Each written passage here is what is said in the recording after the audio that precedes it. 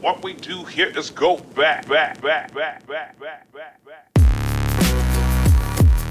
You are listening to the It's Not About You podcast by Felicia Baird. This is a lifestyle podcast where we talk all things business, self-love, spirituality, and how people are giving back to the communities around them and building them up, all at the same time. Each week, we have real, raw, honest conversations with inspiring people who are doing really cool things, expanding us, growing us, and making us realize we're pretty friggin' amazing. And we have everything inside of us that we need to do really cool things too. I'm your host, Felicia Baird. Are you ready? Let's do this.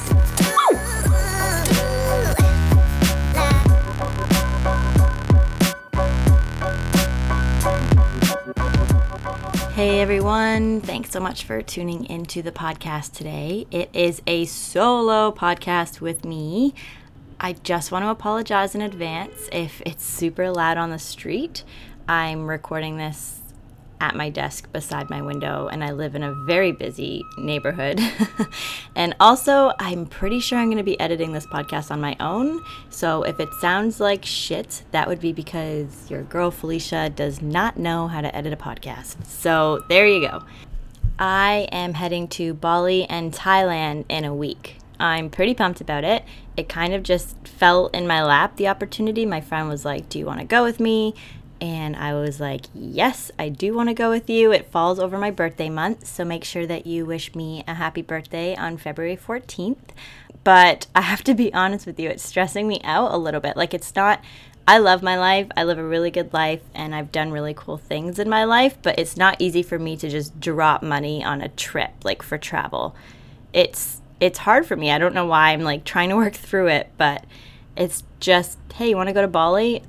What? You can't just do that, but you can do that. So I'm trying to embrace that part of me a little bit more in 2019 and letting that wild Felicia run loose. So watch out, world.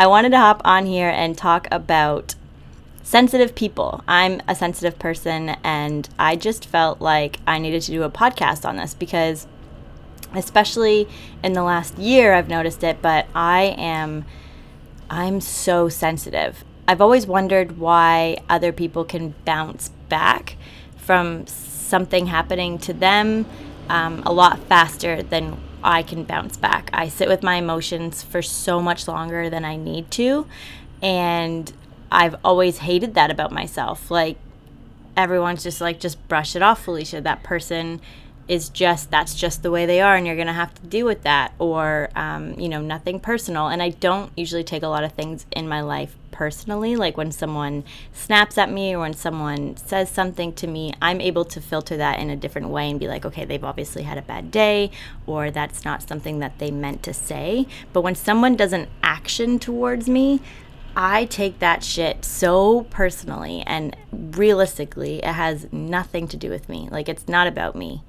In the words of my podcast, it's not about you. And it's something that I'm learning. And like I said, I've always hated that aspect of myself. So when I get down, I can get so far down, like so down, and I have to process everything so much longer than other people. And it's just always been something that I've struggled with. Like, even, my parents, like, they know that I do it. But even they have had a hard time, just like, I don't understand why you're dwelling on this for so long. Like, my dwelling can take like hours, or it could take days, or sometimes it could take weeks. But the flip side of that is that I'm also a very positive person.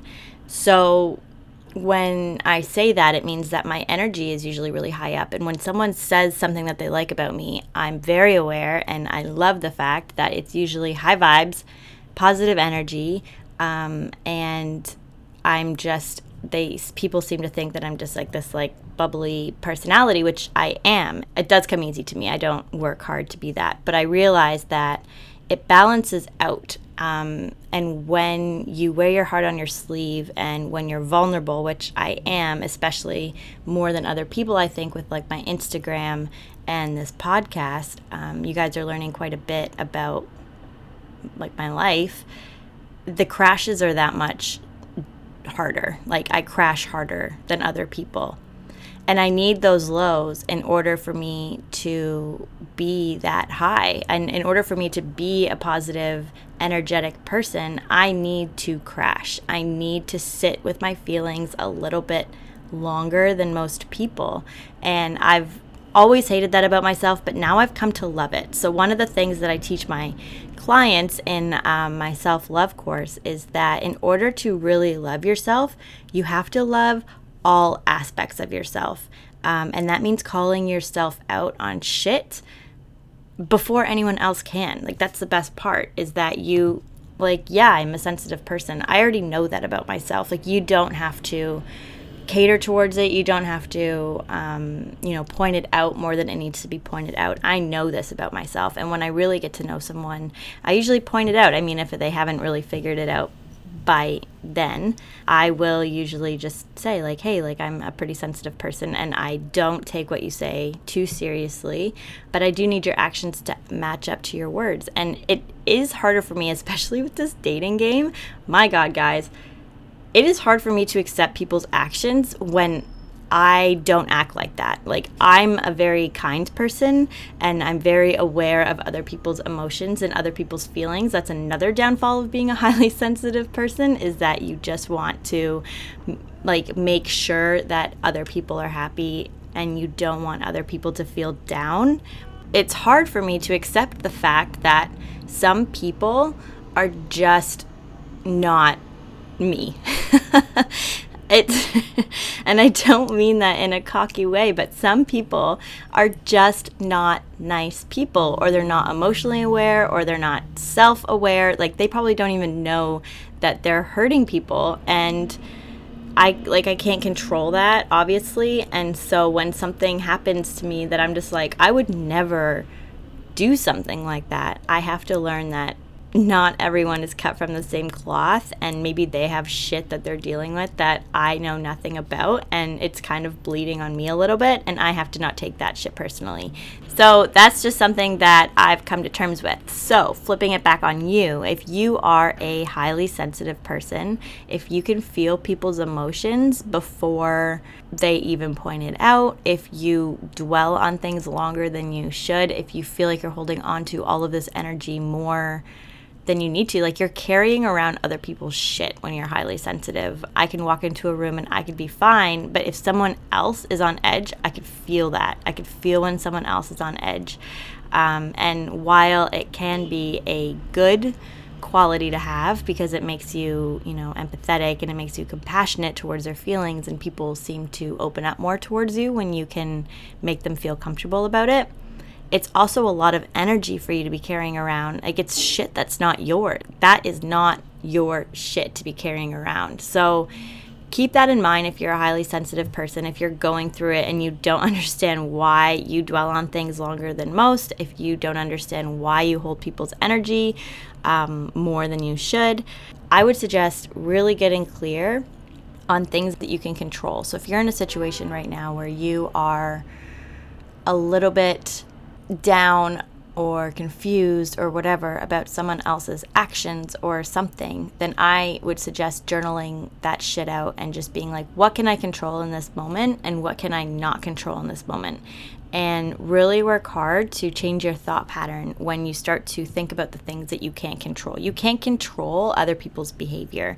If something at work is like exploding, and unless you single-handedly fuck that up, which I'm going to bet that you did not, that shit is not yours to control. You have to let it go.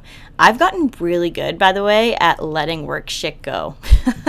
It's not that I don't care. I care very much about my job and I'm good at my job. But when something explodes at work, I've gotten really good at just like throwing my hands up in the air and being like, this is not my issue.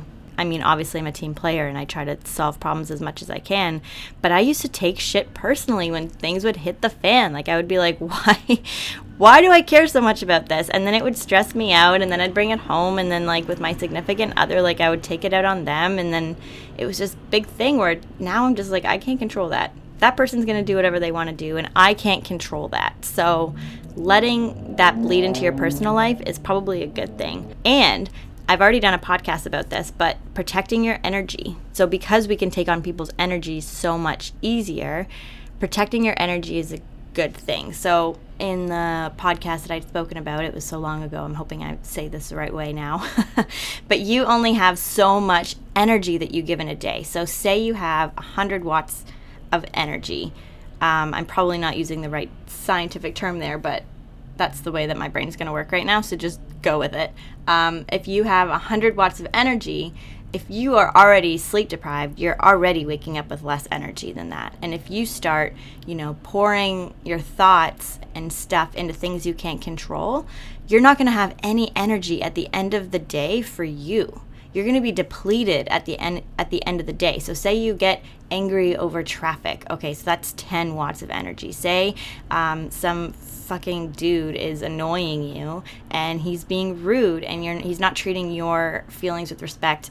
Or woman, guys, I understand that guys listen to this podcast too. Say that's 20 watts of energy. If you are taking on more work energy than you need to, if you're taking on other people's jobs, like that is let's say 50, because you're at work for most of the day. So you're already using about 80 watts of energy there. So when you get home, and you're going to be depleted. And that's not good.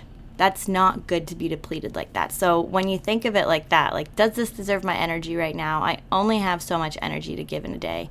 I only have so many fucks to give in a day. And do I really want to spend my time caring about this shit? No, probably not. So just try and change your thought pattern towards stuff. And if you are in a situation right now where you're taking something a little bit too personally, I would highly suggest just dropping that and making that list of what you can control and what you can't control in this situation that's got you down right now. This whole podcast is inspired by me, like, living my best life right now. I have to say, like, everything is kind of falling into place, and I mean I'm going to fucking Bali in Thailand in a week. Like, nothing is wrong in my life right now, but even when, like, the slightest thing gets me off track a little bit, I can hold on to that sadness for just a little bit longer. And everyone is just like, Felicia, fucking suck it up, man. Like, it's not even that big of a deal. And I'm just like, but it is. I don't understand. And it takes me longer to process things more than it should. So, having a support system is a really great thing. But at the end of the day, you are in control of your happiness and you're in control of your energy.